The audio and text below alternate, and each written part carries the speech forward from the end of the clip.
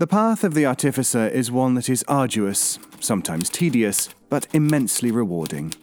As the artificer hones their craft, they learn how to take ordinary man-made materials, bend them to their will, and craft them into wonders.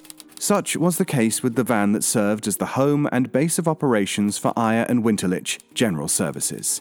As Colette entered the vehicle, she found it to be much bigger on the inside, filled with stacks upon stacks of merchandise, as well as a mirror, a few shelves of books and trinkets, and even a comfy-looking green sofa. As the van rattled down the road, Colette took a seat next to Eisen, and the two of them sat in awkward silence for a moment before he finally decided to address her. All right, if you're going to be staying here, I guess I better show you the ins and outs. Do you know anything about horseless vans? Well, back when I lived in Crystal City... Great, forget all about it, because this baby is one of a kind. This is the main room. This is where we keep most of our merchandise, as well as a general sitting area. It's the only area. Oi, what did I just tell you a second ago? Forget all of it? Exactly, congratulations. Now, here is where you get to the rest of it. Eisen motioned over to a door in the side of the van, one which wasn't visible from the outside, and which Colette hadn't noticed before Eisen pointed it out. It had a crank on the side, like you might see in an elevator, marked with the numbers 1 to 4. This is what we call the multi-door, patent pending, very cool piece of kit. It's how you get access to the other rooms. You pull the crank, and depending on the number you line it up with, that'll be the room you get to, like so. Kitchen, bathroom, bedroom, extra storage. There you go, that's the tour. Oh, you gave her the tour without me? What the... You are a menace, you know that. If you're back here with us, who's driving? Don't worry about it. Now, most of the cleaning supplies will be in the storage area, as well as a wringer and a washboard. And the laundry soap is under the sink in the bathroom. You can take care of every room but the kitchen. Don't touch the kitchen. Telsey's very possessive. No, oh no. I'm not a maid, and you're not getting me to do all your busy work unless you intend to pay me. I don't know about that. We did say we'd be taking you on as a temporary third partner. That involves you doing your fair share of work. If that arrangement doesn't suit, well, we can always drop you back at your hometown. Aye, I'm sure Ariadne'll be excited to see you again, don't you think? Hey, that's extortion. Actually, I think it's blackmail. It's blackmail, right? Yes. Thank you. Now, we have a meeting in Hundekopf tonight to inquire about a job. Telesphore and I will go in and do the talking. You can busy yourself with dusting while we do so. Think you can manage that, sweetheart? Think you can manage my boot up your ass? Oh, come now, both of you. There's no need to be so combative. Miss Geiss, rest assured your assistance won't go unpaid. You'll be given food and board as compensation for as long as you are here with us. Well, hopefully you'll fare better than the last assistant we took on.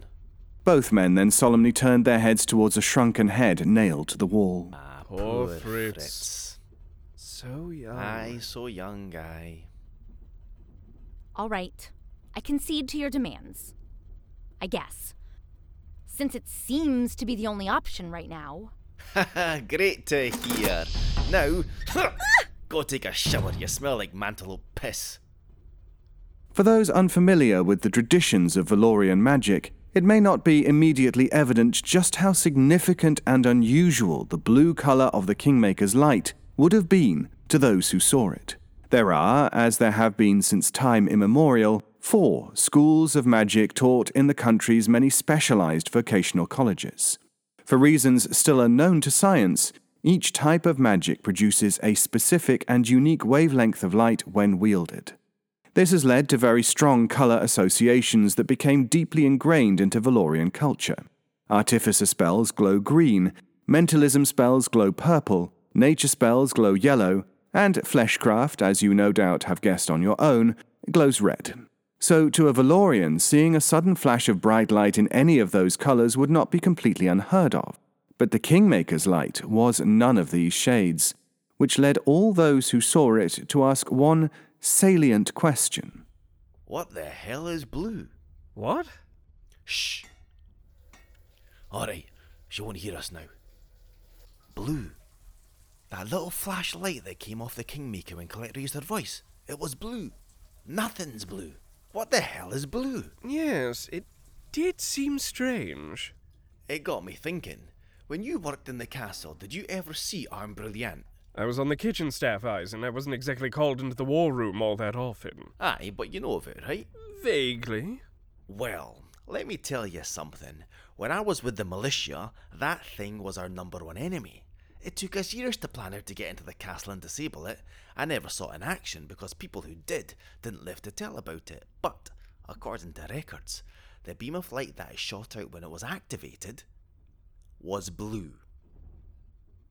So you think that had something to do with the Kingmaker? It makes sense, doesn't it? A doomsday weapon needs a power source. It'll certainly increase its resale value. Once again, your desire to make money clouds your ability to see the big picture. If the Kingmaker was the power source for the Arme Brilliante, then we are, as of today, the two most powerful men in Valor. We just have to figure out how to turn it on. And, being a man of science, Eisen knew that the best way to confirm or deny a hypothesis was through rigorous scientific testing. Throughout the day, as Colette busied herself with the chores that her two companions had asked her to do, Eisen subtly exposed her to a number of external stressors. Projectiles? Ow! Where'd the screw come from? No results. Cold temperatures? Oh no, I tripped. God, that's freezing! No results. Heat? Colette, could you stay still for a moment and, No, wait! It's for science! It's for science! Come back! Come on! I'm not gonna set you on fire! Not intentionally. Results inconclusive. This pattern continued in more or less the same fashion until they got to their destination. Hundekopf translates to dog's head in German, the language of the Valorian peasantry before the Feverites made it the official national language in the 1890s.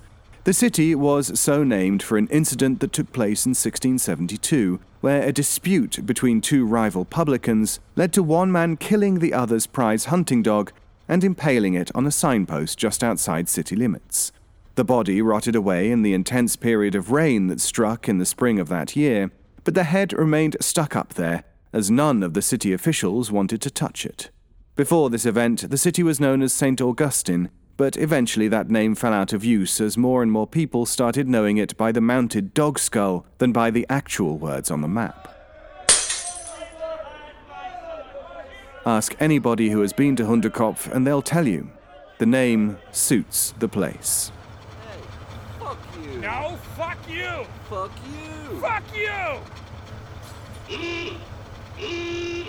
Would you mind continuing this argument somewhere that isn't a public thoroughfare, please? Hey, fuck you. you! I don't have time for this. Hey, you could have killed us! You okay? Fuck you! Okay, Tellis 4 and I are going to meet our contact, and I highly recommend that you stay in the van for the entire time we do. Hundekopf on a weekend is, well, it's that. I see. The locks on the doors are charmed, so anyone who touches them will forget what they were doing and lose interest. But if you still feel unsafe, I don't know. There's probably a pistol in one of the merchandise crates if you dig around and look for him, but you'll be fine. Unless the person breaking in is also an artificer and they know how to counter the charm on the locks and could use magic to rip the gun right out of your hand, which is a very specific series of events, and it hasn't happened. Yet.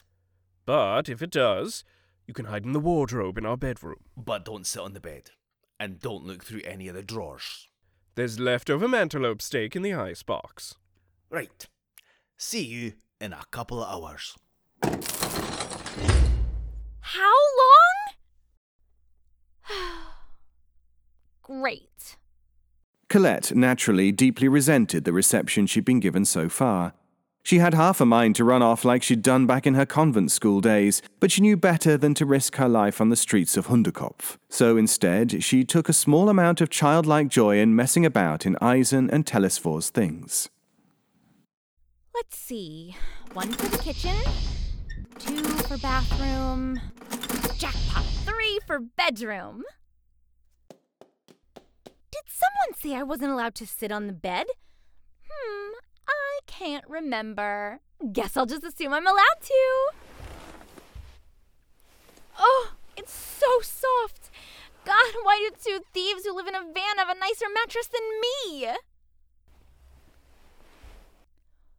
What was that about going through the drawers? I'm welcome to? Oh, well, Mr. Eyre, if you insist. Ooh, a quarter mark. I'm taking that, thank you.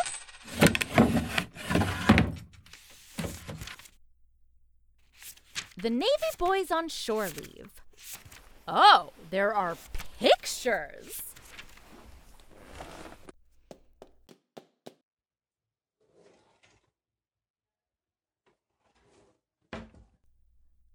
Eyre's side of the wardrobe. Pathetic. 1874 called. They'd like all their clothes back. And here are all of Winterlich's clothes. Well, at least he's got good taste in suits. I'll give him that. Whoa, this shirt is like a dress on me. Ugh, smells like cigar smoke. Oh, they have a gramophone! 2 men shot each other dead that night, mere streets away from where the Eyre and Winterlich van was parked, and Colette was none the wiser. She was safely hidden away in a magically soundproofed room, listening to Sophie Tucker and reading nautical pornography. About an hour and a half later, Eyre and Winterlich themselves were walking back from their meeting, discussing the days ahead. You could have bargained the price higher. Those incendiary rounds were worth so much more than 2,000. Oh, whoa, wait, hey!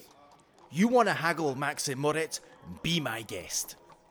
Sounds like you've had a hard day at work, boys. Maybe I could persuade you to come down to the Ruby Rabbit and meet Sorry, some of ma'am, my... we're homosexuals. Have a very good evening.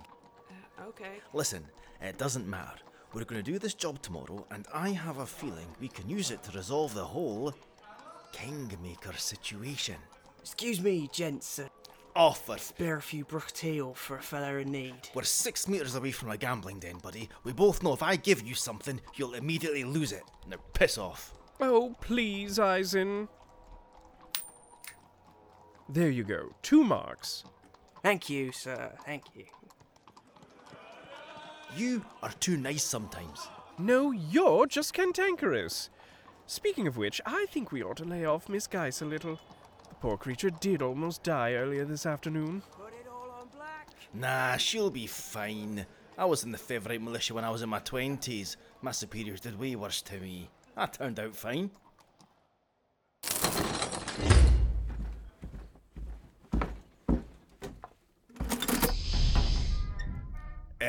What's all this about? I didn't want to stay in the cargo bed. Drunk men kept pissing on the van and I could hear them through the wall. That doesn't mean you come into our personal boudoir and drape yourself across the divan like you own the damn place. Are you wearing one of my shirts? Are you reading Navy Boys on Shore Leave? So what if I am? If you want me to respect you, start speaking to me as an equal and not a servant. Then, maybe, you'll have earned it. Listen, I'm very sensitive to the fact that you've had a lot of terrible things happen to you today, so I'm willing to cut you a little slack. But under normal circumstances, I would not be happy about you talking to me like that. Now get out and give Telesphore his shirt back. No, she can keep it. Your blouse and skirt are filthy. You ought to have something clean to wear to bed. Oh, well, thanks. At least he's trying to be hospitable. Ah, whatever. When you want to sleep, the sofa folds out. The trio drove out of Hunderkopf as soon as they could, and found a secluded place to camp for the night. The next day, Eisen explained his plan to Colette. Right. So, the Minister of Construction and Road Maintenance is coming back from a trip to Paris to attend Parliament in Crystal City, and the road he'll be taking is about 10 kilometres south of us. Moritz wants us to intercept him. Why? Because Minister Lebel is a gambling addict who spends a lot of time in Hundkopf. Last time he was here, he pawned an extremely valuable sapphire and gold ring at Mr. Moritz's establishment. But when he couldn't pay the bond, he got a few of his buddies on the police force to rough Moritz up, and he took the ring back without paying a single brook tile for it. We have to steal it back. And you're just going to stop his carriage? Ask him to hand it over? Actually, Colette, you're going to be quite instrumental in this heist. Lucky me. Alright, so here's what we're going to do. You, Colette, will lay down prone in the dirt. Meanwhile, Tell and I will hide by the side of the road, waiting for the driver to stop and see what's the matter. I don't like how this sounds. Och, it'll work. Trust me. Telesphore used to do this bit all the time before you showed up, and he's still alive. It's true. I mean, of course, you're not going to be able to block nearly as much of the roads as he did. Oi. Point is, it'll work. Trust me. Reluctantly, Colette took her position. After sleeping in the shirt she'd borrowed from Telesphore, she'd had to change back into her filthy attire from the day previous. She figured she might as well just ruin them by rolling around in the dirt. She lay down in the middle of the road, with her arms folded like a body in a coffin. Not like that. You just look like you're sunbathing. Look more prone. Are you kidding me? No, realism is key. Oh, have mercy. Put that leg there, and bend your neck a little. You have to look like roadkill. I think you'd probably be able to sell the roadkill look better than me, Ire. Oh, sweetheart, no. This is the role you were born to play. Right, if you need anything, Tell and I will be over there. Break a leg. And with that, the men went to go hide behind a small shrub growing along the side of the road. So, what's this test? To see how the Kingmaker responds to imminent danger. Best case scenario? She blows the minister's carriage up. And worst? She gets trampled to death by horses. Meanwhile, Colette still lay in the road, getting more bored and more irritated by the minute. Roadkill. I should have just taken the terms of Ariadne's deal. To hell with Ire. To hell with Winterlich. Assholes.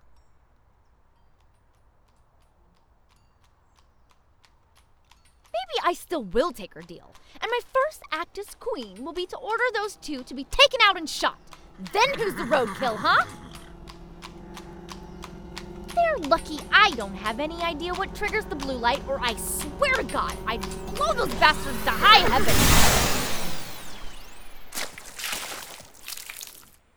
For Eisen, this display of the Kingmaker's power was not only proof of his hypothesis, but a resounding win all round.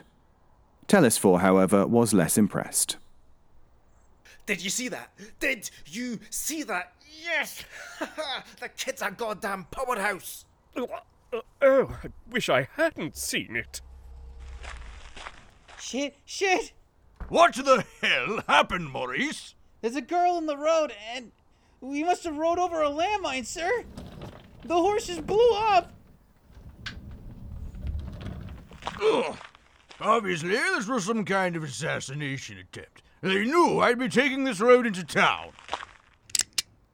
Oh, that's cute. You think you're actually worth assassinating. We are friends of Maxim Moritz.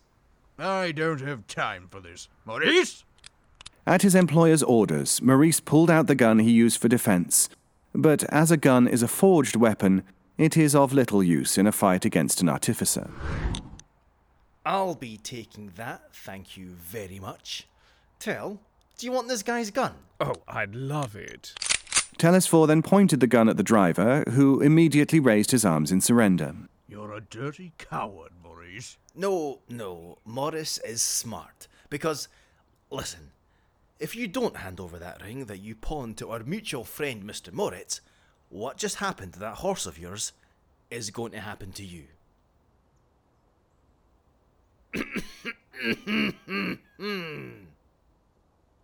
That's your cue, mademoiselle. Oh, me? You are the only mademoiselle present. Sorry, Chief. I got too into character. Do the thing. What thing? The thing. The pew pew zap zap zap zap thing. Okay. Put me on the spot, why don't you?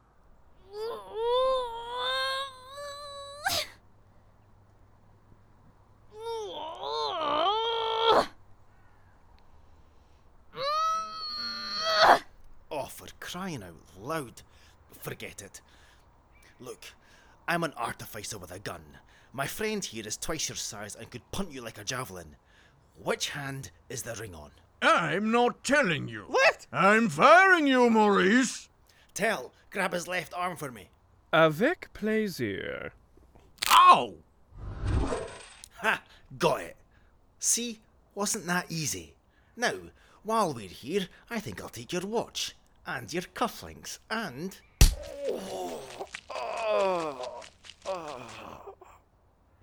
Kneeing Eisen in the groin and running back to his carriage with no horse would have been a foolish decision on the part of Minister Labelle in any other circumstances.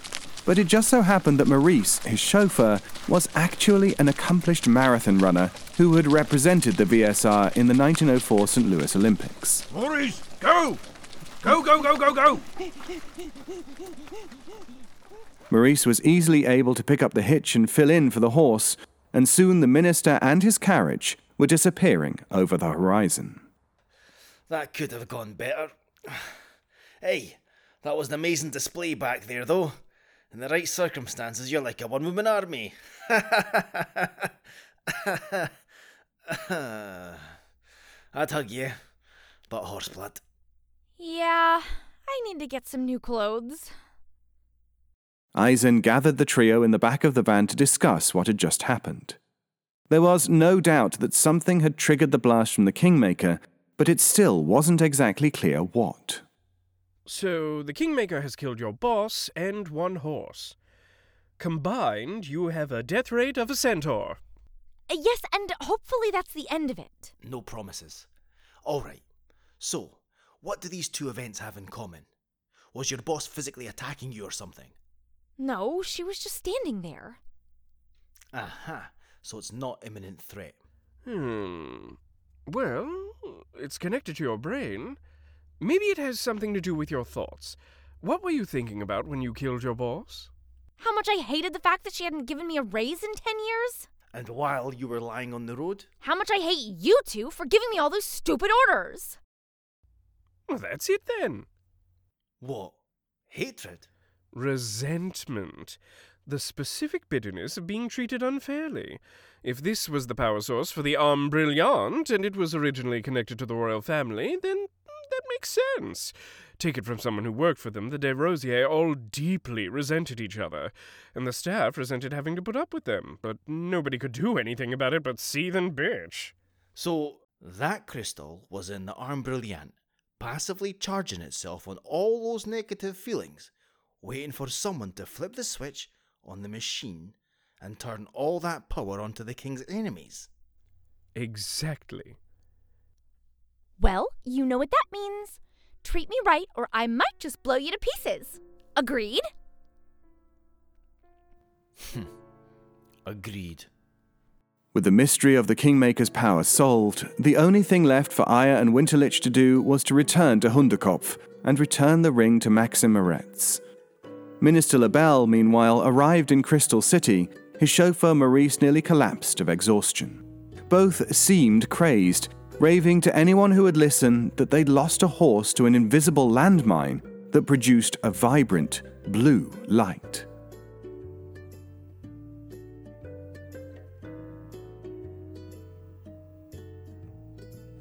This episode of Kingmaker was written and audio engineered by Meg Malloy-Tewton, with executive production by Henry Galley. Our music comes courtesy of Vivek Abhishek. This episode featured, in order of appearance, David Alt as the historian, Tukai Nazir as Eisen, Blythe Renee as Colette, Josh Rubino as Telesfor, Zane Schacht as Minister Labelle, and Jamie Douglas as Maurice, with additional voices by Henry Galley, Charlie Porritt, Meg Malloy-Teuton, and Gus Zagarella. If you're interested in supporting the show, please follow Kingmaker Pod on Tumblr, Twitter, and Instagram, or search Kingmaker Podcast on Facebook and Patreon. Thank you for listening, and we'll see you again in 2 weeks.